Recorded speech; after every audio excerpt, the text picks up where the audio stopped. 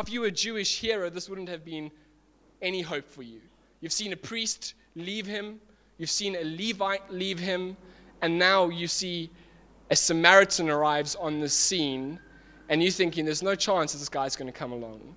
The hatred between a Jew and a Samaritan was great. It's kind of a very similar hatred that the Israelites and the Palestinians have with each other at this moment. Or even if you want to bring it closer to home, how a person who was a white person who was racist and a black person during apartheid. That similar hate that was there. These two hated each other. So the chances of the Samaritan doing anything is pretty much gone. But Jesus surprises his audience and he says the following, "But a Samaritan, as he journeyed, came to where he was. And when he saw him, he had compassion." Such an important word. We'll talk about it more now. He had compassion.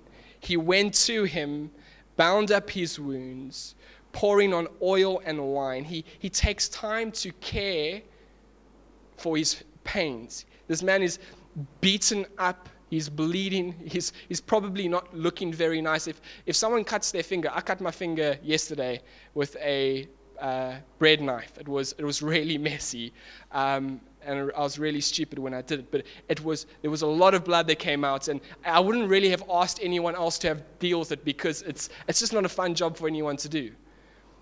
But he has this man who has been beaten beyond near life. His life has nearly been taken. And this man takes time to bound up his enemy's wounds, who probably would not even have taken the time to acknowledge him or have spoken to him if they walked by on that road because of the hatred that they had for one another. And here we go, and he goes on, and it said, and then he took him down on his own animal, brought him to inn to take care of him. And the next day, this good Samaritan does not only just help him with his wounds and go on his way, but rather takes him to an inn and then spends the whole day nursing him, looking for him, sleeps the night, and then leaves the next night, but doesn't just leave him in his own care, asks the innkeeper to please take care of him for 2 days, pays money for it, and says, if it costs any more than that, I will go and I will come back and I will pay the remaining amount of money.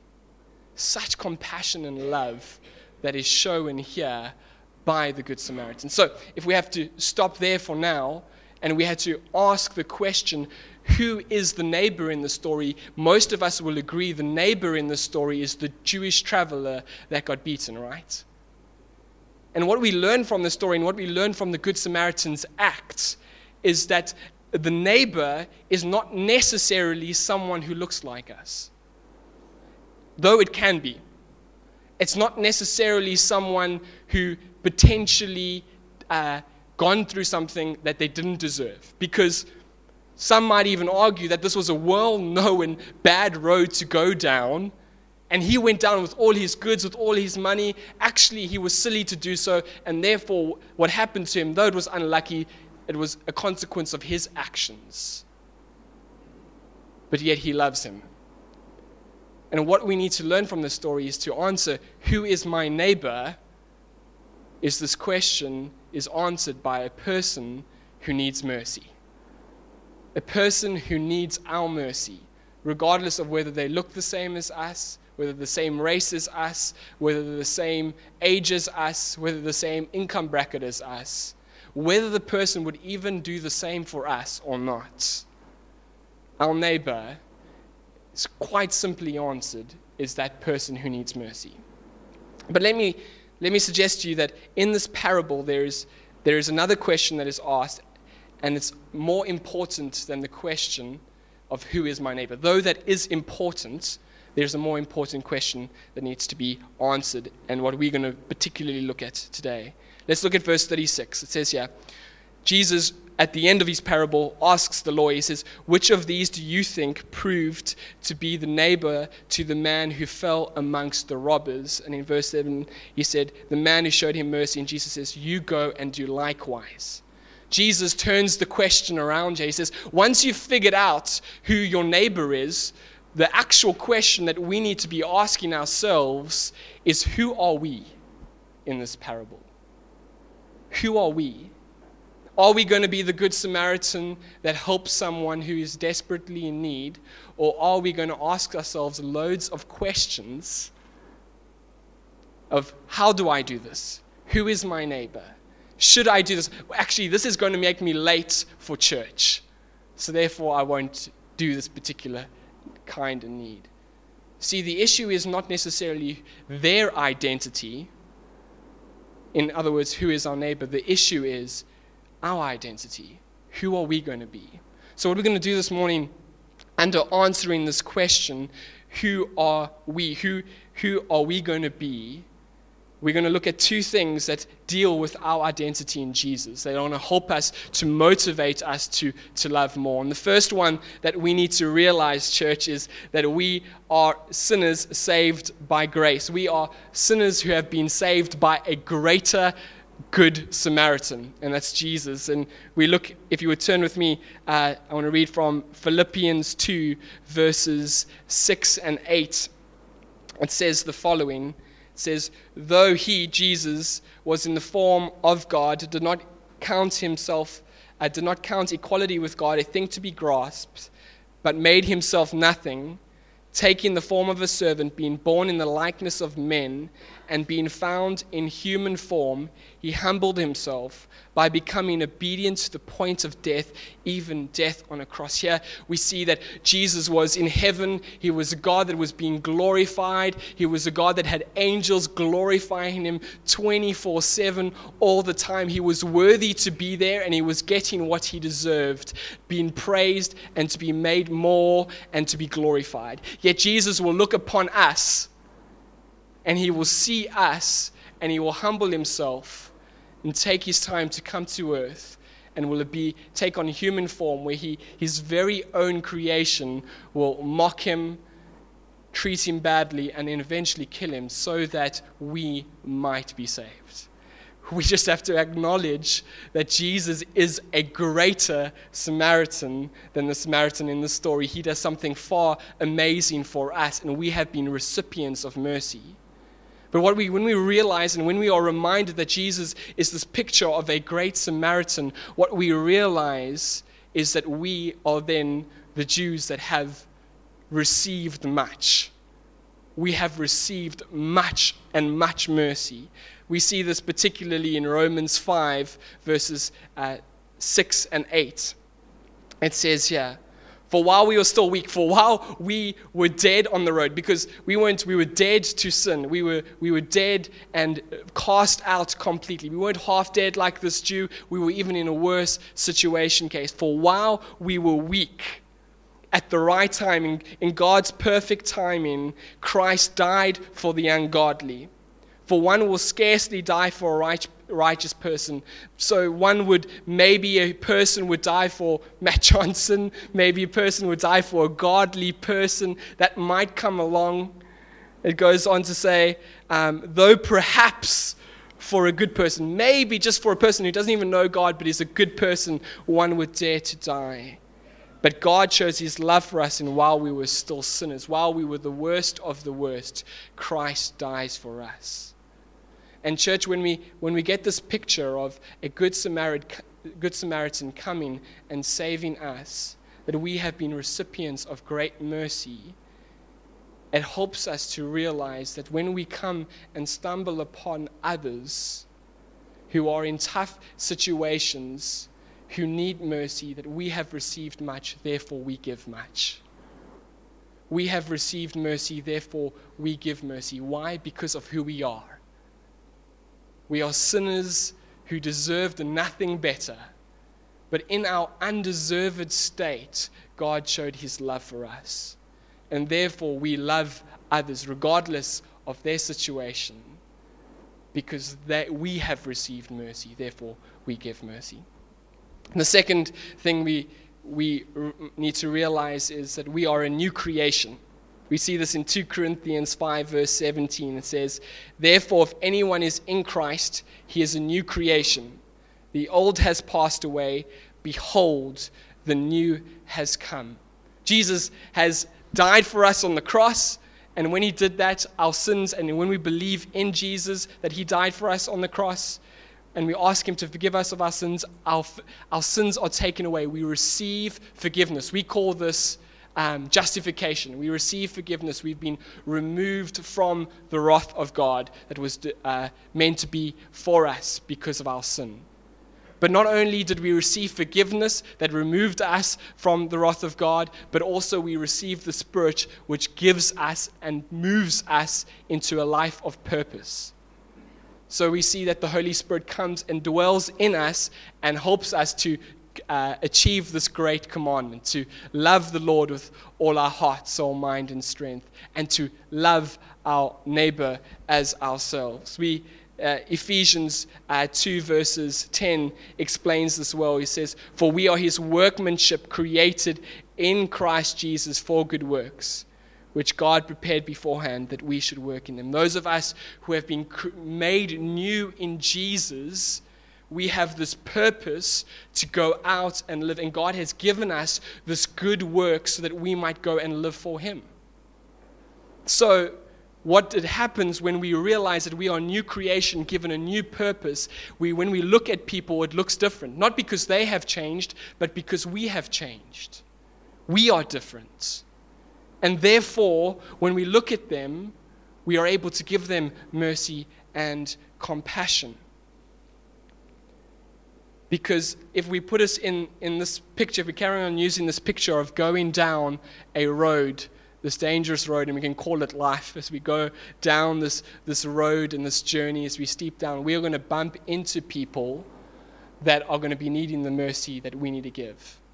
We're going to bump into people that are real people going through real situations and that really need the mercy from us. And what this gives us is it gives us an opportunity. It gives us an opportunity to be the people in which God has created us to be. It gives us this divine appointment to live a life of purpose. So when we realize that we are a new creation in Christ, that we are new people, and we have been called to a life to love others, when we see opportunities to love others, we do so. Because not only do we do it because we have received much mercy, but because in it we have a life of purpose, and we have a life that is able to live and glorify God in it. Lastly, we're going to answer this question. How do we love our neighbor? So we unpacked that who is our neighbor? Our neighbor is someone who needs mercy. But a more important question is, who are we? We are new creations in Jesus, and when we love our neighbor, we receive purpose in that. We get to be the people in which God has created us to be, but also we are recipients of great mercy, and therefore we can give much mercy because Jesus has given us much mercy. But how do we do that? Well, Jesus answers this question in Mark 12, where he says, love your neighbor as yourself. As we love our neighbors as we love ourselves. And loving ourselves is not a hard thing to do, is it? We really do make sure that we take care of ourselves. This world is a world that loves itself. It's part of who we are. I'm not talking about self-esteem or self-confidence, because we can lack those, but we always want the best for us. And maybe a good biblical principle that we see elsewhere is to treat others as you would like to be treated yourself. That's how we love others. And if you were in their shoes, how would you like someone to treat you? With respect, with love? What distance would you expect them to go for you and to do it? But also we see that it's a practical thing. We need to be careful that we Christians, we can be encouraging, and that's great. But you know what? Somebody who's hungry doesn't necessarily need I hope things get better for you, because that's not going to make them full. But don't get me wrong, there's encouragement that does come if I'm going through a hardship and a difficult time, encouragement might be the mercy that I need to receive. But there's a practical nature. He takes oil, he takes his wine, and he binds up the wounds of this particular person. We are practical in the way we do this. Next thing we need to realize is that we need to be careful of coming up with 1,000 different qualifiers. Well, Joey, the Good Samaritan in the story, didn't give him his spare change so that he can go buy a new bottle of Parpelay. He didn't do that. And while those questions, and we need to think, and we need to be careful in these situations. I was in a stationery shop the other day. I'm buying something. I'm trying to improve my Greek because I've gotten a little rusty. And I was trying to get some stuff to help me to get better at it again. And I was in the stationery shop, and a guy came up to me and asked me for money. But as he came up to me, I could smell on him that he was, and I could see in his eyes were glazed over, and he was asking for money. Now, there is wisdom in me not giving him money, because in that situation, I do not know what he's going to do. But if he really wants food, I could get in my car, and we could go and get some bread together. There's another step we can take. Now, so don't get me wrong. Don't do something that's going to hurt the person more. But sometimes we can overqualify things and to make it, to overqualify things to make us not do the act. You see, for a priest in the Old Testament, if a priest touched a dead body, they were seen as unclean for 7 days, and they weren't able to practice in the temple. They wouldn't be able to read the law out loud. And so the priest in this story, though it doesn't say it because it is just a parable, we can think maybe the priest's reason for not touching this half-dead body was because if he is dead, well, then he gets to miss out of the opportunity of reading in the law and in the temple. This excuse of, actually, I'm not going to risk it because there's something more valuable to me. We can make what we could see as justifiable excuses not to help others, and we need to be careful of that. And we need to just make sure that we are not trying to avoid it. Lastly, is loving our neighbor gives us a wonderful opportunity to share them the greatest love. We receive the greatest love from Jesus, and as we love others, it gives us opportunities to be able to share the gospel with them. I was in my third year at studies, and those of you who've been doing the missional living, you've been challenged to ask God to help you see opportunities to share the gospel. And we had a lecturer that challenged us to do a very similar thing. He used to say, ask God every day as you walk out your door to go off, to ask him to show you where God is moving, because he is always moving in people's lives. And if you can see it, maybe you can be a part of it and help them to come to know Christ. And so that's a very bold prayer to pray, because I promise you God will show you. And I prayed it that morning, went off to seminary. Hopefully they're all Christians there. Didn't have anything go on there. And I came home, and a typical student, straight after, I think I went and had a nap. It's like 2 PM, and what do you want to do? You have a nap after lunch. So I had a nap, and my phone rang. I didn't even know we had a phone. I'm not talking about my cell phone. I'm talking about a landline. I'd been staying there for about 8 months, and I didn't even know it was there. It was as you walked in on the door on the side there. Maybe I noticed it, but I didn't know it worked. And it was the security downstairs. I stayed in a block of flats, and the security was calling up, and there was this lady that was on the phone, and she says, "Hello, sir. I saw your bakkie. I needed someone to please give me a lift out to Paro. Because I'm delivering something, and I need someone to do it, and you've got a bakkie. It would be great if you could help me." I was like, "No, I'm not. Paro is like 45 minutes from where I stay. It's not a safe area. I don't want to go to Paro. No, thank you. Thanks very much." Put the phone down, jump back into bed. Well, this lady was very persistent, and I heard a knock on the door. And I was like, I got up. I didn't think it was her. And opened the door, and there she was. And she said, "So please, I desperately need to get out there today, and you're the only one I know." And I was then reminded of the prayer I had prayed that morning. And God had brought someone to me so that I could share the gospel with them. And she was going to be stuck in the car with me for 45 minutes. So there's nothing she can do. So I said, okay, fine, jumped in the car, we loaded her stuff, and we headed off to Paro. And they gave me the opportunity as we started talking, because I was doing her a favor, I could shoot a bit more straight than I normally would. And she asked me what I do, and I said, I study theology, I want to become a pastor. And I said, do you go to church? Do you know God? And she said, no, I don't. I definitely don't do that. And she went on to explain that so many Christians profess to be Christians, but they don't act like it. She'd been cheated in business before, and she then, therefore, if that's the way Christians acted, she could not potentially believe that there was a God. And I had to explain to her a couple of things. One, that we Christians, we are still sinners.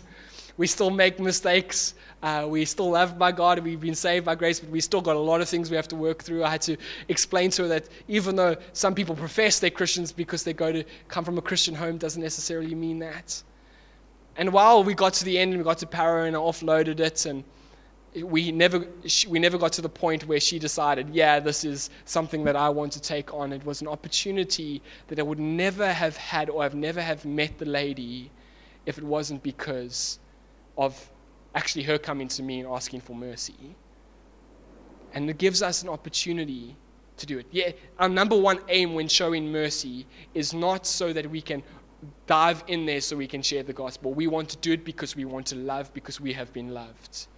But it gives us such an opportunity to be able to love others. If the Samaritan had to sit down with this Jew, though they believe vastly different things, and sit down and share his beliefs, there was a good chance that he would listen, because the priest had gone by and not done anything. The Levite had gone by and not done anything. And here a Samaritan did.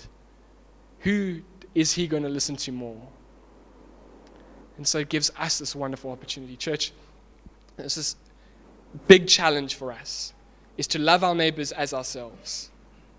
But we've got to remember who we are. We are recipients of great mercy, given this wonderful opportunity to go and love. And when we do that, we fulfill who God wants us to be. He desires that we do mercy. Micah 6 verse 6, what does God desire? He desires that we do righteousness and to be a part of that.